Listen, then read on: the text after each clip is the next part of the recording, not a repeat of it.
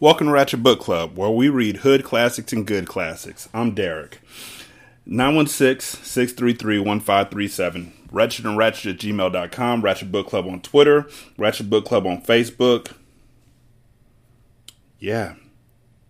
So I do want to let y'all know that for the next couple of books, I guess, they'll all be clean. Like the next 3 books, I'm thinking, off the top of my head. May not be 3, it might be 2, depending on how long it takes to read them. The reason why is because we're getting close to October. And when the month of October hits, I have a book that I have to read. Like literally have to read. And y'all are going to love it. And then I might do some Stephen King books around it. But we're not there yet. And I don't want to start another book and risk not making it to it. I might put a Ratchet book in between these next 2 books, though. I might. I have a couple that are on tap. But the first book I'm doing is a children's classic. And if you don't think this is a children's classic, then you obviously weren't a children.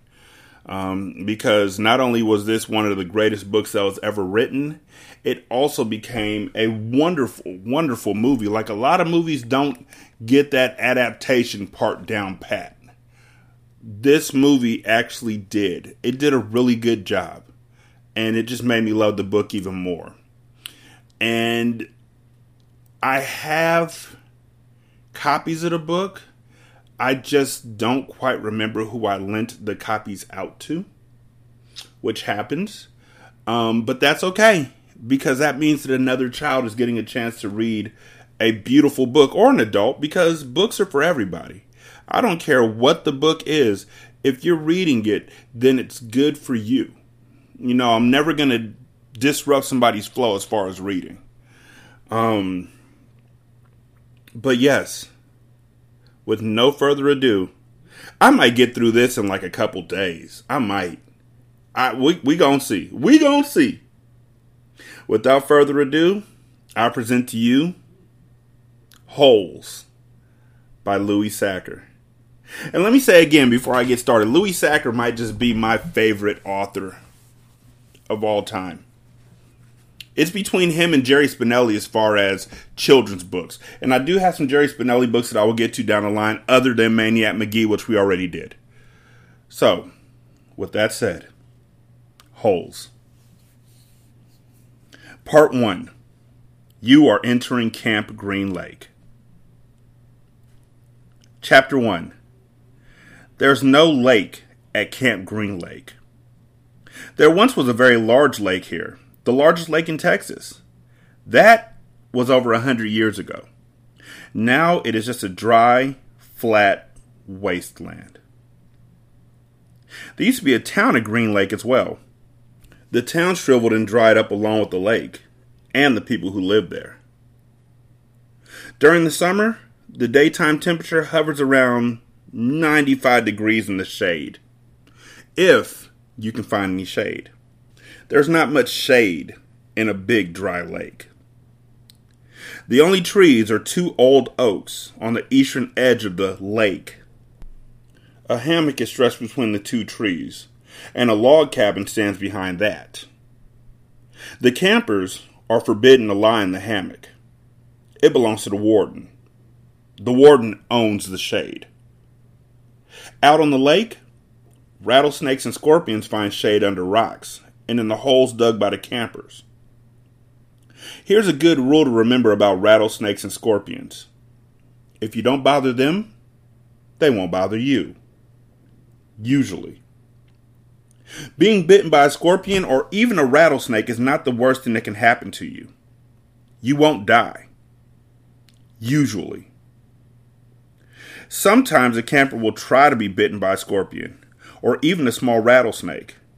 Then he'll get to spend a day or 2 recovering in his tent, instead of having to dig a hole out on the lake. But you don't want to be bitten by a yellow-spotted lizard. That's the worst thing that can happen to you. You will die a slow and painful death. always. If you get bitten by a yellow-spotted lizard, you might as well go into the shade of the oak trees and lie in the hammock. There's nothing that anyone can do to you anymore. Chapter 2. The reader's probably asking, why would anyone go to Camp Green Lake? Well, most campers weren't given a choice. Camp Green Lake is a camp for bad boys. If you take a bad boy and make him dig a hole every day in the hot sun, it will turn him into a good boy. That was what some people thought. Stanley Yelnats was given a choice. The judge said, you may go to jail, or you may go to Camp Green Lake. Stanley was from a poor family. He had never been to camp before. Chapter 3. Stanley Yelnats was the only passenger on the bus, not counting the driver or the guard. The guard sat next to the driver with his seat turned around facing Stanley. A rifle lay across his lap. Stanley was sitting about 10 rows back, handcuffed to his armrest. His backpack lay on the seat next to him.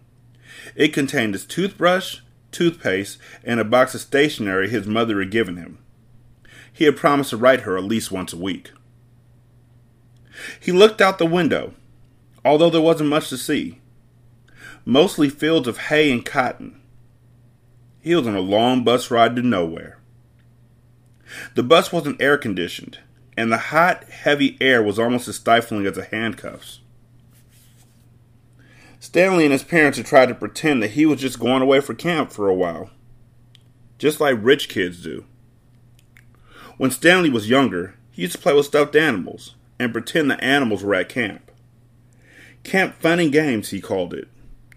Sometimes he'd have them play soccer with a marble. Other times, they'd run an obstacle course or go bungee jumping off a table, tied to broken rubber bands. Now Stanley tried to pretend he was going to Camp Fun and Games. Maybe he'd make some friends, he thought. At least he'd get to swim in the lake. He didn't have any friends at home. He was overweight, and the kids at his middle school often teased him about his size. Even his teachers sometimes made cruel comments without realizing it. On his last day at school, his math teacher, Mrs. Bell, taught ratios.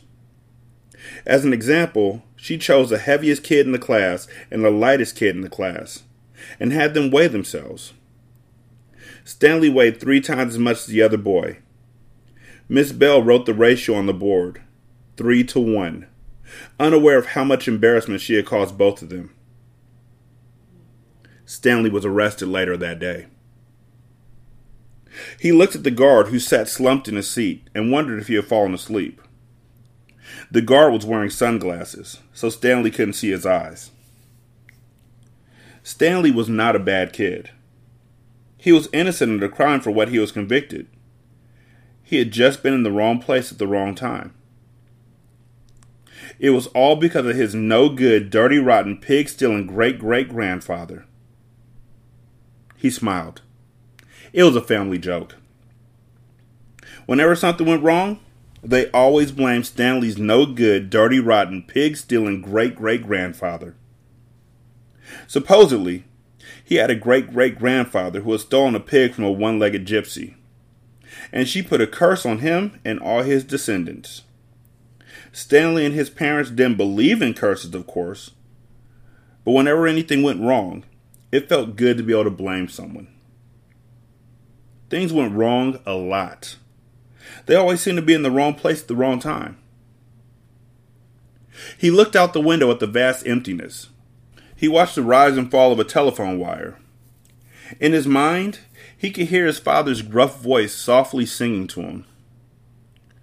If only the woodpecker sighs, the bark on the tree was just a little softer, while the wolf waits below, hungry and lonely, he cries to the moon, if only. By the way, and this is me, I'm not going to remember how I sang that song later on, so don't hold it against me. I could have just read it. Y'all are welcome. What's going to happen going on throughout this book is y'all are going to get remixes. It was a song his father used to sing to him. The melody was sweet and sad, but Stanley's favorite part was when his father would howl the word moon. The bus hit a small bump, and the guard sat up, instantly alert. Stanley's father was an inventor. To be a successful inventor, you need 3 things: intelligence, perseverance, and just a little luck. Stanley's father was smart and had a lot of perseverance. Once he started a project, he would work on it for years, often going days without sleep. He just never had any luck. Every time an experiment failed, Stanley could hear him cursing his dirty, rotten, pig-stealing great-grandfather. Stanley's father was also named Stanley Yelnats. Stanley's father's full name was Stanley Yelnats III. Our Stanley is Stanley Yelnats IV. Everyone in his family had always liked the fact that Stanley Yelnats was spelled the same way frontwards and backwards. So they kept naming their son Stanley. Stanley was an only child, as was every other Stanley Yelnats before him. By the way, children, Stanley Yelnats is a palindrome. Hey Siri, what's a palindrome? A palindrome is a word, number, phrase, or other sequence of characters which reads the same backward as forward, such as Madame our race car. Would you like to hear more? No, thank you. So, for those of y'all who didn't hear what she said, race car is a palindrome because it's spelled the same way backwards and forwards. If you flip the letters, it'll spell the same word. Madam is a palindrome. Same thing. And Stanley Yelnats is a palindrome. And it's one of the most beautiful ones in the world, in my opinion. All of them had something in common. Despite their awful luck, they always remained hopeful. As Stanley's father liked to say, I learned from failure. But perhaps that was part of the curse as well. If Stanley and his father weren't always hopeful, then it wouldn't hurt so much every time their hopes were crushed. Not every Stanley Yelnats has been a failure, Stanley's mother often pointed out, whenever Stanley or his father became so discouraged that they actually started to believe in the curse. The first Stanley Yelnats, Stanley's great-grandfather, had made a fortune in the stock market. He couldn't have been too unlucky. At such times, she neglected to mention the bad luck that befell the first Stanley Yelnats. He lost his entire fortune when he was moving from New York to California. His stagecoach was robbed by the outlaw Kissing Kate Barlow. If it wasn't for that, Stanley's family would now be living in a mansion on a beach in California. Instead, they were crammed in a tiny apartment that smelled of burning rubber and foot odor. If only. The apartment smelled the way it did because Stanley's father was trying to invent a way to recycle old sneakers. The first person who finds a use for old sneakers, he said, will be a very rich man. This was the latest project that led to Stanley's arrest. The bus ride became increasingly bumpy because the road was no longer paved. Actually, Stanley had been impressed when he first found out that his great-grandfather was robbed by Kissing Kate Barlow. True, he would have preferred living on the beach in California, but it was still kind of cool to have someone in your family robbed by a famous outlaw. Kate Barlow didn't actually kiss Stanley's great-grandfather. That would have been really cool, but she only kissed the men she killed. Instead, she robbed him and left him stranded in the middle of the desert. He was lucky to have survived, Stanley's mother was quick to point out. The bus was slowing down. The guard grunted as he stretched his arms. "Welcome to Camp Green Lake," said the driver. Stanley looked out the dirty window. He couldn't see a lake, and hardly anything was green. Chapter 4. Stanley felt somewhat dazed as the guard unlocked his handcuffs and led him off the bus.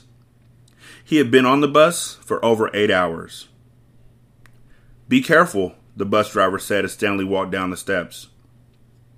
Stanley wasn't sure if the bus driver meant for him to be careful going down the steps, or if he was telling him to be careful at Camp Green Lake. "Thanks for the ride," he said. His mouth was dry and his throat hurt. He stepped onto the hard, dry dirt. There was a band of sweat around his wrist where the handcuff had been. The land was barren and desolate. He could see a few rundown buildings and some tents. Farther away, there was a cabin beneath 2 tall trees. Those 2 trees were the only plant life he could see. There weren't even weeds. The guard led Stanley to a small building. A sign on front said, "You are entering Camp Green Lake Juvenile Correctional Facility." Next to it was another sign, which declared that it was a violation of the Texas Penal Code to bring guns, explosives, weapons, drugs, or alcohol onto the premises. As Stanley read the sign, he couldn't help but to think, well, duh. The guard led Stanley into the building, where he felt the welcome relief of air conditioning. A man was sitting with his feet up on a desk. He turned his head when Stanley and the guard entered, but otherwise didn't move. Even though he was inside, he wore sunglasses and a cowboy hat. He also held a can of soda, and the sight of it made Stanley more aware of his own thirst. He waited while the bus guard gave the man some papers to sign. "It's a lot of sunflower seeds," the bus guard said. Stanley noticed a burlap sack filled with sunflower seeds on the floor next to the desk. "I quit smoking last month," said the man in the cowboy hat. He had a tattoo of a rattlesnake on his arm, and as he signed his name, the snake's rattle seemed to wiggle. "I used to smoke a pack a day. Now I eat a sack of these every week." The guard laughed. There must have been a small refrigerator behind his desk, because the man in the cowboy hat produced 2 more cans of soda. For a second, Stanley hoped that one might be for him, but the man gave one to the guard, and the other was for the driver. 9 hours here, and now 9 hours back, the guard grumbled. What a day. Stanley thought about the long, miserable bus ride and felt a little sorry for the guard and bus driver. The man in the cowboy hat spit sunflower seed shells into a waste paper basket. Then he walked around the desk to Stanley. "My name is Mr. Sir," he said. "Whenever you speak to me, you will call me by my name. Is that clear?" Stanley hesitated. Yes, Mr. Sir," he said, though he couldn't imagine that was really the man's name. "You're not in the Girl Scouts anymore," Mr. Sir said. Stanley had to remove his clothes in front of Mr. Sir, who made sure he wasn't hiding anything. He was then given 2 sets of clothes and a towel. Each set consisted of a long-sleeve orange jumpsuit, an orange t-shirt, and yellow socks. Stanley wasn't sure if the socks had been yellow originally. He was also given white sneakers, an orange cap, and a canteen made of heavy plastic, which unfortunately was empty. The cap had a piece of cloth sewn on the back of it, for neck protection. Stanley got dressed. The clothes smelled like soap. Mr. Sir told him he should wear 1 set to work in and 1 set for relaxation. Laundry was done every 3 days. On that day, his work clothes would be washed. Then the other set would become his work clothes, and he would get clean clothes to wear while resting. You are to dig 1 hole each day, including Saturdays and Sundays. Each hole must be 5 feet deep and 5 feet across in every direction. Your shovel is your measuring stick. Breakfast is served at 4:30. I don't know if y'all dug a hole before. When I was a kid, I thought it was fun. I don't know why. Nobody told me it wasn't fun. Like, my daughter used to think vacuuming was fun because nobody told her otherwise, and I wasn't going to tell her because learn. But digging holes kind of sucks. Especially if you have a dig one and you know exactly how far you have to dig it, like you can't stop, and you have to do it every single day. I want to go to jail. Hey, y'all haven't left yet. Can you drive me to jail real quick? Cool, thanks. Stanley must have looked surprised, because Mr. Sir went on to explain that they started early to avoid the hottest part of the day. No one is going to babysit you, he added. The longer it takes you to dig, the longer you'll be out in the sun. If you dig up anything interesting, you're to report it to me or any other counselor. When you finish, the rest of the day is yours. Stanley nodded to show he understood. This isn't a Girl Scout camp, said Mr. Sir. He checked Stanley's backpack and allowed him to keep it. Then he led Stanley outside into the blazing heat. Take a good look around you, Mr. Sir said. What do you see? Stanley looked out across the vast wasteland. The air seemed thick with heat and dirt. Not much, he said. Then hastily added, Mr. Sir. Mr. Sir laughed. You see any guard towers? No. How about an electric fence? No, Mr. Sir. There's no fence at all, is there? No, Mr. Sir. You want to run away? Mr. Sir asked him. Stanley looked back at him, unsure what he meant. If you want to run away, go ahead. Start running. I'm not going to stop you. Stanley didn't know what kind of game Mr. Sir was playing. I see you looking at my gun. Don't worry. I'm not going to shoot you. He tapped his holster. This is for yellow-spotted lizards. I wouldn't waste a bullet on you. I'm not going to run away, Stanley said. Good thinking, said Mr. Sir. Nobody runs away from here. We don't need a fence. Know why? Because we've got the only water for 100 miles. You want to run away? You'll be buzzard food in 3 days. Stanley could see some kids dressed in orange and carrying shovels dragging themselves towards the tents. You thirsty? Asked Mr. Sir. Yes, Mr. Sir, Stanley said gratefully. Well, you better get used to it. You're going to be thirsty for the next 18 months. Chapter 5. 18 months? Ooh, wait, that's me. Sorry, 18 months. That's a year and a half. Okay. Of digging a hole every day. 7 times 18. I taught one of my kids that it was real easy to do math if you do it like this. 7 times 18. So 7 times 10 is 70. 7 times 5 is 35. So that's 105. And then 7 times 3 is 21. So that's 126 days. Or 100... Yeah. No. What? Man, I guess that's why he got the grade he did in math. I'm just kidding. My kids got good grades in math because they learned not to listen to me. It's actually 18 times 30. Which means 18, you take... So 30 times 10 is 300, obviously. And then 30 times 5 is 150. So that's 450. And then 30 times 3 is 90. But then you got to factor in the fact that there's 31 days in some of those months. And now you know what? It don't even matter. Math. Right? Am I right? Math. Like, what's the deal with Common Core? Right? I really bust it down for y'all. But, you know, we don't know if he passes February twice. We don't know how to factor that in. So, yeah. And some of these months have 30, and some of these months have 31, but every month has 28. Don't fall for the okie doke when somebody asks you that question. Chapter 5. There were 6 large gray tents, and each one had a black letter on it. A, B, C, D, E, or F.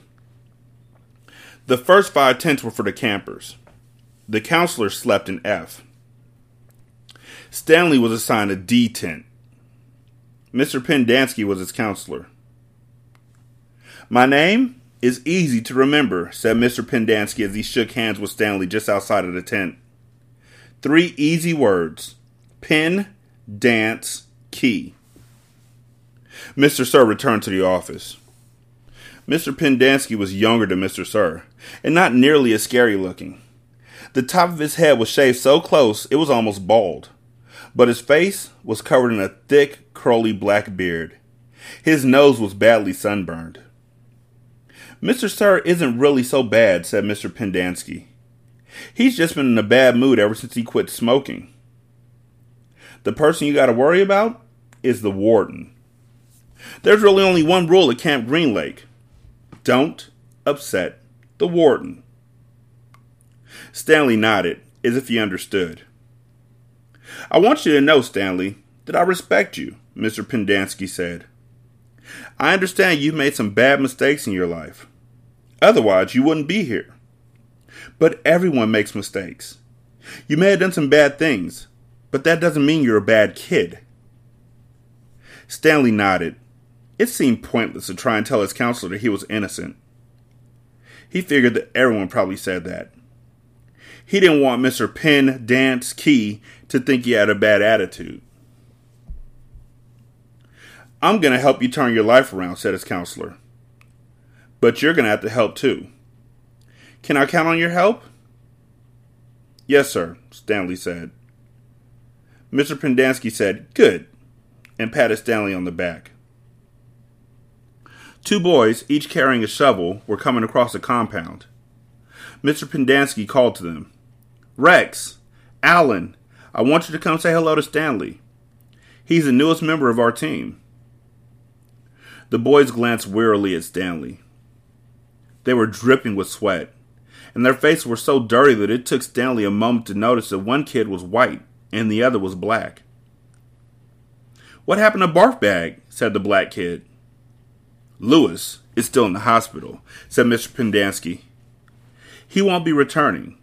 He told the boys to come and shake Stanley's hand and introduce themselves, like gentlemen. "Hi," the white kid grunted. "That's Alan," said Mr. Pendanski. "My name's not Alan," the boy said. "It's Squid. And that's X-Ray." "Hey," said X-Ray. He smiled and shook Stanley's hand. He wore glasses, but they were so dirty that Stanley wondered how he could see out of them. Mr. Pendanski told Alan to go to the rec hall and bring the other boys to meet Stanley. Then he led him inside the tent. There were 7 cots, each one less than 2 feet from the one next to it. "Which was Lewis's cot?" Mr. Pendanski asked. "Barfbag slept here," said X-Ray, kicking at one of the beds. "All right, Stanley, that'll be yours," said Mr. Pendanski. Stanley looked at the cot and nodded. He wasn't particularly thrilled about sleeping in the same cot that had been used by someone named Barfbag. 7 crates were stacked in 2 piles on one side of the tent. The open end of the crates faced outward. Stanley put his backpack, change of clothes, and towels in what used to be Barfbag's crate. It was at the bottom of the stack that had 3 in it. Squid returned with 4 other boys. The first 3 were introduced by Mr. Pendanski as Jose, Theodore, and Ricky. They called themselves Magnet, Armpit, and Zigzag. "They all have nicknames," explained Mr. Pendanski. "However, I prefer to use the names their parents gave them, the names that society will recognize them by when they return to become useful and hard-working members of society." "It ain't just a nickname," X-Ray told Mr. Pendanski. He tapped the rim of his glasses. "I can see inside you, Mom. You've got a big, fat heart." The last boy either didn't have a real name or else he didn't have a nickname. Both Mr. Pendanski and X-Ray called him Zero. "You know why his name's Zero?" asked Mr. Pendanski. "Because there's nothing inside of his head." He smiled and playfully shook Zero's shoulder. Zero said nothing. "Really, counselor? That's how we're treating one of the kids, the one who acts differently from the rest of the kids in the group? Instead of you taking steps to try and figure out what's going on, you just say his nickname is Zero because there's zero inside of his head?" I understand that the guards might be bullies, and I understand that the kids might be bullies against other kids. That happens, but you're supposed to be like an ally. And you're failing already. "And that's Mom," a boy said. Mr. Pendanski smiled at him. "If it makes you feel better to call me Mom, Theodore, go ahead and call me Mom." He turned to Stanley. If you have questions, Theodore will help you. You got that, Theodore? I'm depending on you.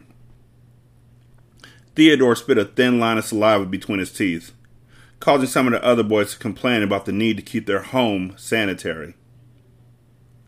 You were all new here once, said Mr. Pendanski, and you all know what it feels like. I'm counting on every one of you to help Stanley. Stanley looked at the ground. Mr. Pendanski left the tent, and soon the other boys began to file out as well, taking their towels and changes of clothes with them. Stanley was relieved to be left alone, but he was so thirsty he felt as if he would die if he didn't get something to drink soon. Hey, Theodore, he said, going after him. Do you know where I can fill my canteen? Theodore whirled and grabbed Stanley by his collar.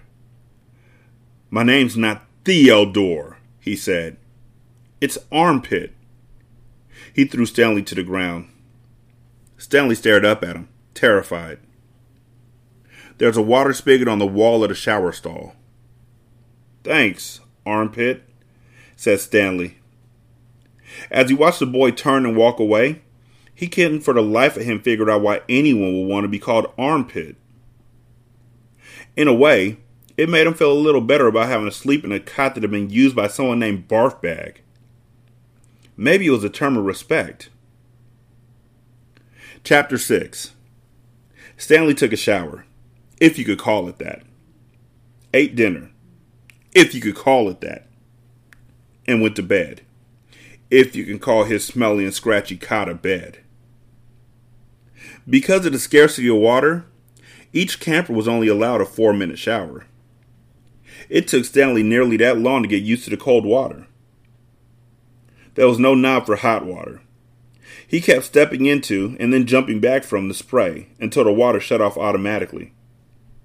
He never managed to use his bar of soap, which was just as well because he wouldn't have had time to rinse off the suds. Dinner was some kind of stewed meat and vegetables. The meat was brown, and the vegetables had once been green. Everything pretty much tasted the same. He ate it all, and used a slice of white bread to mop up the juice. Stanley had never been one to leave food on his plate, no matter how it tasted. What'd you do? One of the campers asked him. At first, Stanley didn't know what he meant. They sent you here for a reason. Oh, he realized. I stole a pair of sneakers. The other boys thought that was funny. Stanley wasn't sure why. Maybe because their crimes were a lot worse than stealing shoes. From a store? Or were they on someone's feet? Asked Squid. Neither, Stanley answered. They belonged to Clyde Livingston. Nobody believed him. Sweet feet? Said X-Ray. Yeah, right. No way, said Squid. Now, as Stanley lay on his cot, he thought it was kind of funny in a way. Nobody had believed him when he said it was innocent. Now, when he said he stole them, no one believed him either. Clyde Sweet Feet Livingston was a famous baseball player. He had led the American League in stolen bases over the last 3 years. He was also the only player in history to ever hit 4 triples in one game. Stanley had a poster of him hanging on the wall of his bedroom. He used to have the poster anyway. He didn't know where it was at now. It had been taken by the police and was used as evidence in his guilt in the courtroom. Clyde Livingston also came to court. In spite of everything, when Stanley found out that Sweet Feet was going to be there, he was actually excited about the prospect of meeting his hero. Clyde Livingston testified that they were his sneakers and that he had donated them to help raise money for the homeless shelter. He said he couldn't imagine what kind of horrible person would steal from homeless children. That was the worst part for Stanley. His hero thought he was a no-good, dirty, rotten thief. As Stanley tried to turn over on his cot, he was afraid that it was going to collapse under all his weight. He barely fit in it. When he finally managed to roll over on his stomach, The smell was so bad that he had to turn over again to try sleeping on his back. The cot smelled like sour milk. Though it was night, the air was still very warm. Armpit was snoring 2 cots away. Back at school, a bully named Derek Dunn used to torment Stanley. The teachers never took Stanley's complaints seriously because Derek was so much smaller than Stanley. Some teachers even seemed to find it amusing that a little kid like Derek could pick on someone as big as Stanley. On the day that Stanley was arrested, Derek had taken Stanley's notebook and after a long game of come and get it, finally dropped it in the toilet in the boys' restroom. By the time Stanley retrieved it, he had missed his bus and had to walk home. It was while he was walking home, carrying his wet notebook with the prospect of having to copy the ruined pages, that the sneakers fell from the sky. I was walking home and the sneakers fell from the sky, he had told the judge. One hit me on the head. It hurt, too. They hadn't exactly fallen from the sky. He had just walked out from under a freeway overpass when the shoe hit him on the head. Stanley took it as some kind of sign. His father had been trying to figure out a way to recycle old sneakers, and suddenly a pair of sneakers fell on top of him, seemingly out of nowhere, like a gift from God. Naturally, he had no way of knowing they belonged to Clyde Livingston. In fact, the shoes were anything but sweet. Whoever had worn them had had a bad case of foot odor. Stanley couldn't help but think there was something special about the shoes, that they could somehow provide the key to his father's invention. It was too much of a coincidence to be mere accident. Stanley had felt like he was holding Destiny's shoes. You know, later on we would feel like we were holding Destiny's child. Destiny grew up in front of us. He ran. Thinking back now, he wasn't sure why he ran. Maybe he was in a hurry to bring the shoes to his father. Or maybe he was trying to run away from his miserable and humiliating day at school. A patrol car pulled alongside him. A policeman asked him why he was running. Then he took the shoes and made a call on his radio. Shortly thereafter, Stanley was arrested. It turned out that the sneakers had been stolen from a display at the homeless shelter. That evening, rich people were going to come to the shelter and pay $100 to eat the food that the poor people ate every day for free.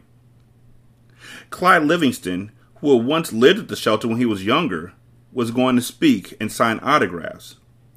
His shoes were going to be auctioned, and it was expected that they would sell for over $5,000. All the money would go to help the homeless. Because of the baseball schedule, Stanley's trial was delayed several months. His parents couldn't afford a lawyer. "You don't need a lawyer," his mother said. "Just tell the truth." Stanley told the truth, but perhaps it would have been better if he had lied a little. He could have said he found the shoes in the street. No one believed they fell from the sky. It wasn't destiny, he realized.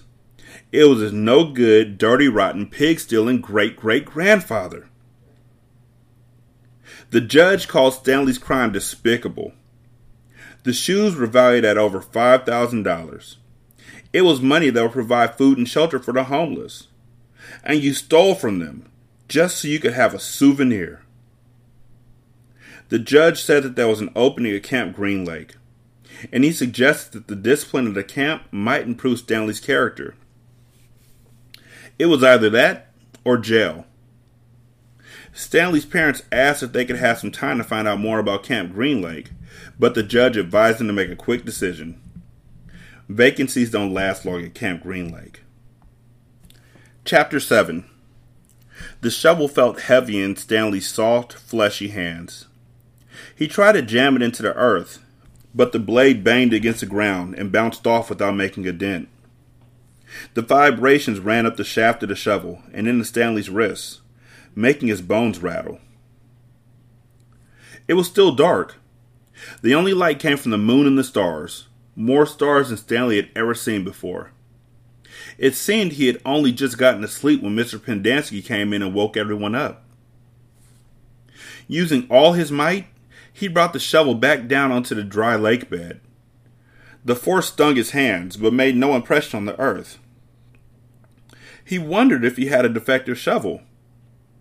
He glanced at Zero, about 15 feet away, who scooped out a shovel full of dirt and dumped it on a pile that was already almost a foot tall. For breakfast, they had been served some kind of lukewarm cereal. The best part was the orange juice. They each got a pint carton. The cereal actually didn't taste too bad, but it had smelled just like its cot. Then they filled their canteens, got their shovels, and were marched out across the lake. Each group was assigned a different area. The shovels were kept in a shed near the showers. They all looked the same to Stanley, although X-Ray had his own special shovel, which no one was allowed to use. X-Ray claimed it was shorter than the others, but if it was only by a fraction of an inch. The shovels were 5 feet long, from the tip of the steel blade to the end of the wooden shaft. Stanley's hole would have to be as deep as his shovel, and he'd have to be able to lay the shovel flat across the bottom in any direction. That was why X-Ray wanted the shortest shovel.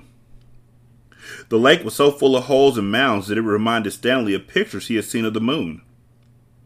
If you find anything interesting or unusual, Mr. Pendanski had told him, you should report it either to me or Mr. Sir when we come around with the water truck. If the warden likes what you found, you'll get the rest of the day off. What are we supposed to be looking for? Stanley asked him. You're not looking for anything. You're digging to build character. It's just if you find anything, the warden would like to know about it. He glanced helplessly at his shovel. It wasn't defective. He was defective. He noticed a thin crack in the ground. He placed the point of his shovel on top of it, then jumped on the back of the blade with both feet. The shovel sank a few inches into the packed earth. He smiled. For once in his life, it paid to be overweight. He leaned on the shaft and pried up his first shovel full of dirt, then dumped it off to the side. Only 10 million more to go, he thought, then placed the shovel back in the crack and jumped on it again. He unearthed several shovelfuls of dirt in this manner, before it occurred to him that he was dumping his dirt within the perimeter of his hole. He laid his shovel flat on the ground and marked where the edges of his hole would be. 5 feet was awfully wide. He moved the dirt he had already dug up out past his mark. He took a drink from his canteen. 5 feet would be awfully deep, too. The digging got easier after a while. The ground was hardest at the surface, where the sun had baked a crust about 8 inches deep. Beneath that, the earth was looser.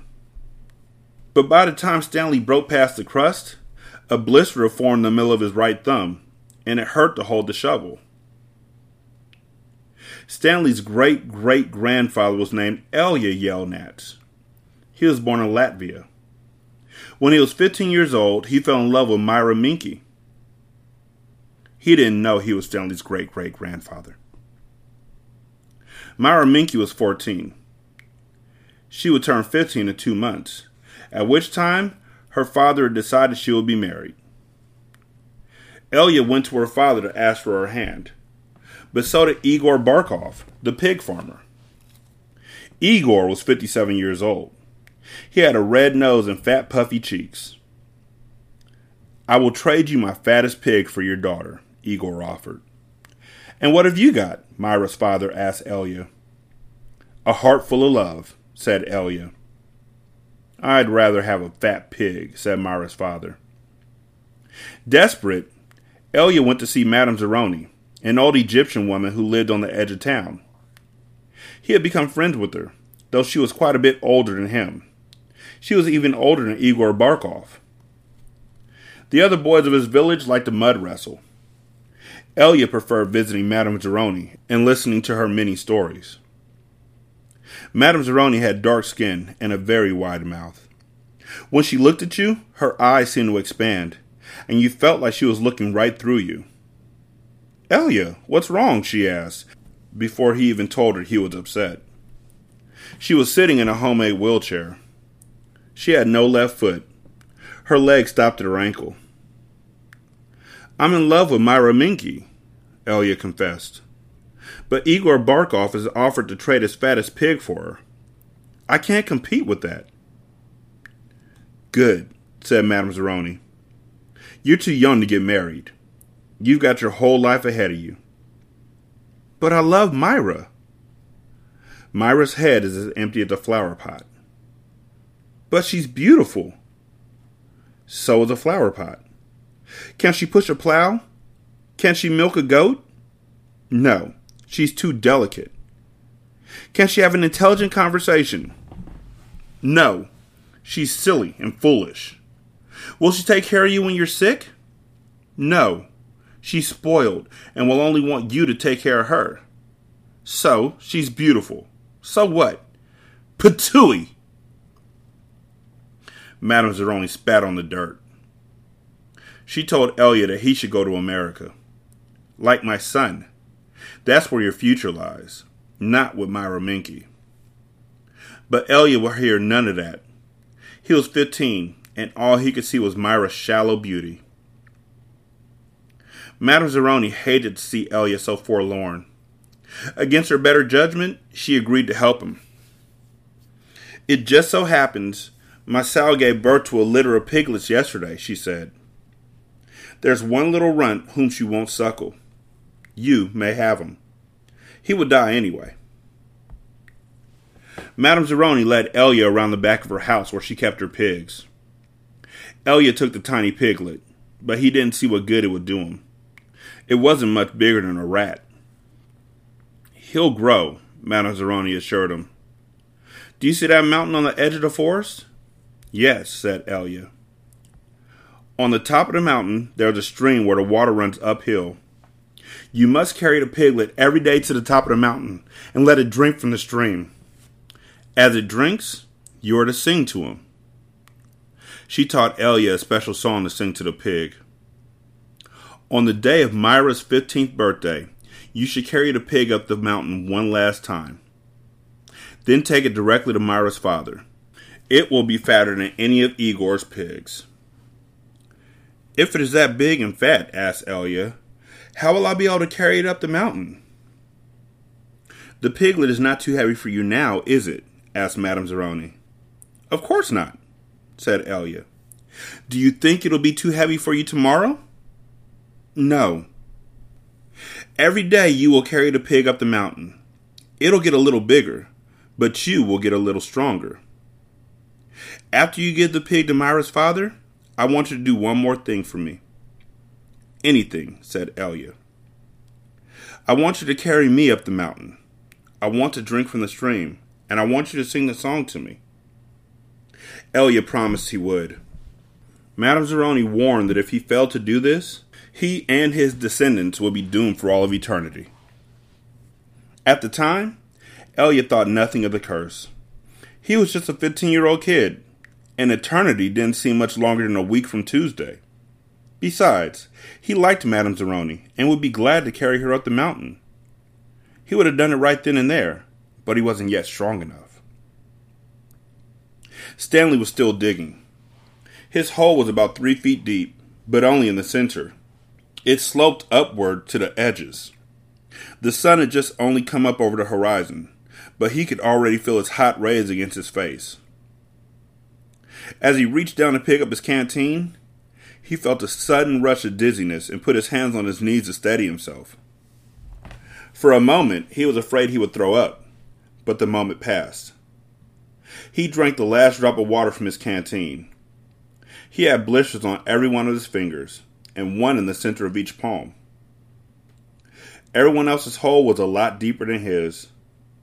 He couldn't actually see their holes, but could tell by the size of their dirt piles.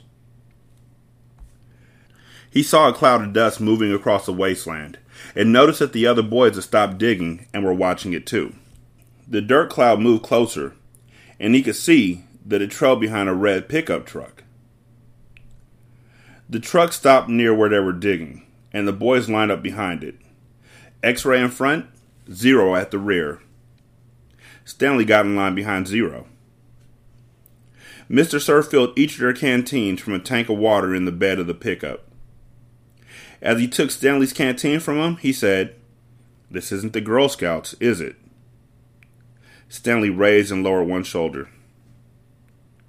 Mr. Sir followed Stanley back to his hole to see how he was doing. "You better get with it," he said, "or else you're going to be digging in the hottest part of the day." He popped some sunflower seeds into his mouth, deftly removed the shells with his teeth, and spat them into Stanley's hole. Every day, Elia carried the little piglet up the mountain and sang to it as it drank from the stream. As the pig grew fatter, Elia grew stronger. On the day of Myra's 15th birthday, Elia's pig weighed over 50 stones. Madame Zeroni had told him to carry the pig up the mountain on that day as well. But Elia didn't want to present himself to Myra smelling like a pig. Instead, he took a bath. It was his second bath in less than a week. Then he took the pig to Myra's. Igor Barkov was there with his pig as well. "These were two of the finest pigs I've ever seen," Myra's father declared. He was also impressed with Elia, who seemed to have grown bigger and stronger in the last 2 months. "I used to think you were a good-for-nothing book reader," he said. "But now I see you could be an excellent mud wrestler." "May I marry your daughter?" Elia boldly asked. "First, I must weigh the pigs." Alas, poor Elia should have carried his pig up the mountain one last time. The 2 pigs weighed exactly the same. Stanley's blisters had ripped open, and new blisters formed. He kept changing his grip on the shovel to try and avoid the pain. Finally, he removed his cap and held it between the shaft of his shovel and his raw hands. This helped, but digging was harder because the cap would slip and slide. The sun beat down on his unprotected head and neck. Although he tried to convince himself otherwise, he had been aware for a while that his piles of dirt were too close to his hole. The piles were outside of his 5-foot circle, but he could see that he was going to run out of room. Still, he pretended otherwise and kept adding more dirt to the piles that he would eventually have to move. The problem was that when the dirt was in the ground, it was compacted. It expanded when it was excavated. The piles were a lot bigger than his hole was deep. It was either now or later. Reluctantly, he climbed out of his hole and once again dug his shovel into his previously dug dirt.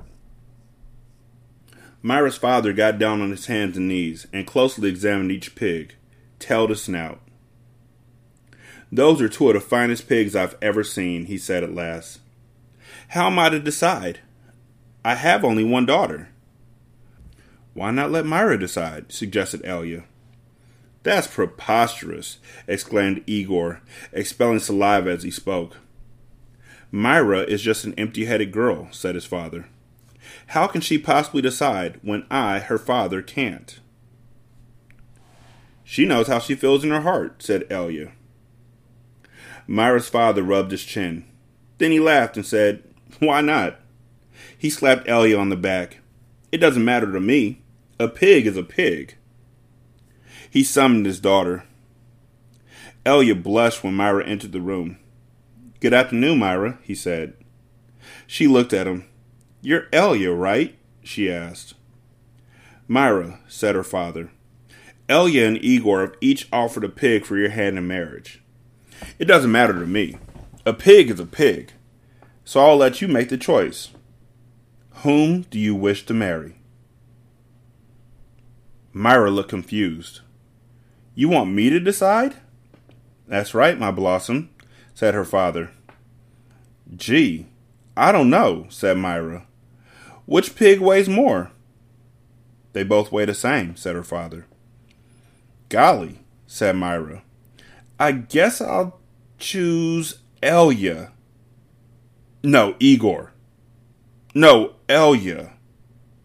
"No, Igor." I know. I'll think of a number between 1 and 10. I'll marry whoever guesses the closest number." "Okay, I'm ready." 10, guessed Igor. Elia said nothing. "Elia," said Myra, "what number do you guess?" Elia didn't pick a number. Marry Igor, he muttered. You can keep my pig as a wedding present. You placed all your heart into this girl who didn't even know your name. Madame Zeroni had warned you.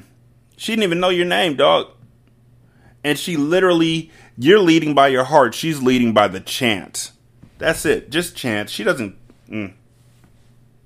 The next time the water truck came, it was driven by Mr. Pendanski, who also brought sack lunches. Stanley sat with his back against a pile of dirt and ate. He had a bologna sandwich, potato chips, and a large chocolate chip cookie. How you doing? Asked Magnet.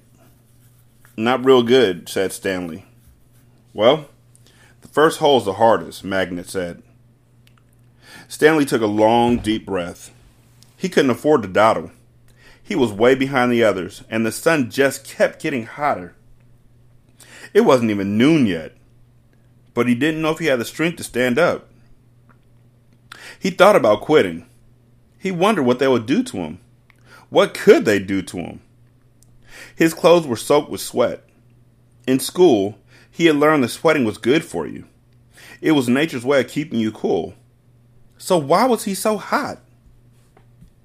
Using his shovel for support, he managed to get to his feet. Where are we supposed to go to the bathroom? He asked Magnet. Magnet gestured with his arms to the great expanse around him. Pick a hole, any hole.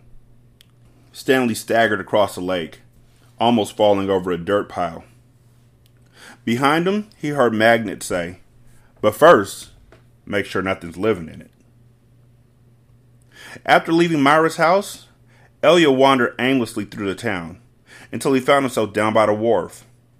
He sat on the edge of a pier and stared down into the cold, black water. He could not understand how Myra had trouble deciding between him and Igor. He thought she loved him. Even if she didn't love him, couldn't she see what a foul person Igor was? It was like Madame Zeroni had said. Her head was as empty as a flower pot. Some men were gathering on another dock, and he went to see what was going on. A sign read, "Deckhands wanted. Free passage to America." He had no sailing experience, but the ship's captain signed him aboard. The captain could see that Elia was a man of great strength. Not everybody could carry a full-grown pig up the side of a mountain. It wasn't until the ship had cleared the harbor and was heading out across the Atlantic that he suddenly remembered his promise to carry Madame Zeroni up the mountain. He felt terrible. He wasn't afraid of the curse. He thought that was a lot of nonsense. He felt bad because he knew Madame Zeroni had wanted to drink from the stream before she died. Zero was the smallest kid in Group D, but he was the first one to finish digging. "You're finished?" Stanley asked enviously. Zero said nothing. Stanley walked to Zero's hole and watched him measure it with his shovel. The top of his hole was a perfect circle, and the sides were smooth and steep. Not one dirt clod more than necessary had been removed from the earth. Zero pulled himself up to the surface. He didn't even smile. He looked down at his perfectly dug hole, spat in it, and then turned and headed back to the camp compound. "Zero's one weird dude," said Zigzag. Stanley would have laughed, but he didn't have the strength. Zigzag had to be the weirdest dude Stanley had ever seen. He had a long skinny neck and a big round head with wild frizzy blonde hair that stuck out in all directions. His head seemed to bob up and down on his neck, like it was on a spring. Armpit was the second one to finish digging. He also spat into his hole before heading back into the camp compound. One by one, Stanley watched as each of the boys spit into his hole and returned to the camp compound. Stanley kept digging. His hole was almost up to his shoulders, although it was hard to tell exactly where ground level was because his dirt piles completely surrounded the hole. The deeper he got, the harder it was to raise the dirt up and out the hole. Once again, he realized he was going to have to move the piles. His cap was stained with blood from his hands. He felt like he was digging his own grave. In America, Elia learned to speak English. He fell in love with a woman named Sarah Miller. She could push a plow, milk a goat, and most important, think for herself. She and Elia often stayed up half the night talking and laughing together. Their life was not easy. Elia worked hard, but bad luck seemed to follow him everywhere. He always seemed to be in the wrong place at the wrong time. He remembered Madame Zeroni telling him that she had a son in America. Elia was forever looking for him. He'd walk up to complete strangers and ask if they knew someone named Zeroni, or had ever heard of anyone named Zeroni. No one ever did. Elia wasn't sure what he'd do if he ever found Madame Zeroni's son anyway. Carry him up a mountain and sing the pig lullaby to him? After his barn was struck by lightning for the third time, he told Sarah about his broken promise to Madame Zeroni. "I'm worse than a pig thief," he said. "You should leave me and find someone who isn't cursed." "I'm not leaving you," said Sarah, "but I want you to do one thing for me." "Anything," said Elia. Sarah smiled. "Sing me the pig lullaby." He sang it for her. Her eyes sparkled. "That's so pretty. What does it mean?" Elia tried his best to translate it from Latvian into English, but it wasn't the same. "It rhymes in Latvian," he told her. "I could tell," said Sarah. A year later, their child was born. Sarah named him Stanley because she noticed that Stanley was yelled at spelled backwards. Sarah changed the words of the pig lullaby so that they rhymed, and every night she sang it to little Stanley. If only the woodpecker sighs, the bark on the tree was as soft as the skies, while the wolf waits below, hungry and lonely, crying to the moon, if only. Stanley's hole was as deep as a shovel, but not quite wide enough on the bottom. He grimaced as he sliced off a chunk of dirt, then raised it up and flung it onto a pile. He laid his shovel back down on the bottom of his hole, and to his surprise, it fit. He rotated it, and only had to chip off a few chunks of dirt, here and there, before it could lie flat across his hole in every direction. He heard the water truck approaching, and felt a strange sense of pride at being able to show Mr. Sir, or Mr. Pendanski, that he had dug his first hole. He put his hands on the rim and tried to pull himself up. He couldn't do it. His arms were too weak to lift his heavy body. He used his legs to help, but he just didn't have any strength. He was trapped in his hole. It was almost funny, but he wasn't in the mood to laugh. "Stanley," he heard Mr. Pendanski call. Using his shovel, he dug 2 footholds in the hole wall. He climbed out to find Mr. Pendanski walking over to him. "I was afraid you had fainted," Mr. Pendanski said. "You wouldn't have been the first." "I'm finished," Stanley said, putting his blood-spotted cap back on his head. "All right," said Mr. Pendanski, raising his hand for a high five. But Stanley ignored it. He didn't have the strength. Mr. Pendanski lowered his hand and looked down at Stanley's hole. "Well done," he said. "You want to ride back?" Stanley shook his head. "I'll walk." Mr. Pendanski climbed back into the truck without filling Stanley's canteen. Stanley waited for him to drive away, then took another look at his hole. He knew it was nothing to be proud of, but he felt proud nonetheless. He sucked up his last bit of saliva and spat. So, I didn't realize this when I first read this book, and I didn't realize it when I was reading the book at all, and I didn't realize it when I saw the movie because they did make a change. I don't like the way that they are fat-shaming him, or that they're making it a point to point out the fact that he's overweight. Because the way that they're doing it isn't the nicest way to go about it, and I realize that it's a book that was written in the 90s, and so be it, and all that kind of stuff, but still. In the movie, he wasn't overweight, so it wasn't a thing that I even noticed. But reading the book now, it strikes me almost immediately, and I don't like that. So, yeah. 916-633-1537. Ratchet and Ratchet at gmail.com. Ratchet Book Club on Twitter. Ratchet Book Club on Facebook. You can leave a review on Podchaser. You can leave a review on Apple Podcasts. The thing about Podchaser, you can leave a review for this episode, or you can leave a review for the show as a whole. And then once you do that, you can copy that review and take it over to Apple Podcasts, and you can leave a review over there. And then once you do that, you can go over to Good Pods, which is an app, and leave a review over there. And that's 3 reviews that you can do in like maybe 5-7 minutes. You can also donate to the show at patreon.com/single simulcast or at buymeacoffee.com/sscast. Or you can go to Good Pods, which again is an app, and you could tip us there. All the money goes towards buying books and movies for hindsight. Books for here, movies for hindsight. Thank y'all so much for listening. I greatly appreciate it. Y'all be good. I'm going to holler at you later. Peace.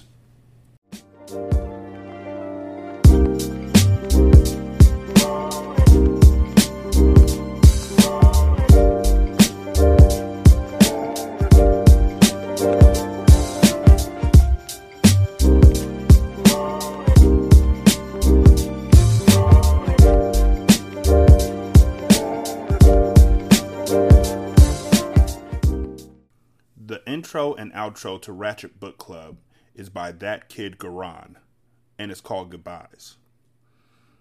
You can email him at tkgbeats94@gmail.com for more information on how to lease this beat. This is Single Simulcast.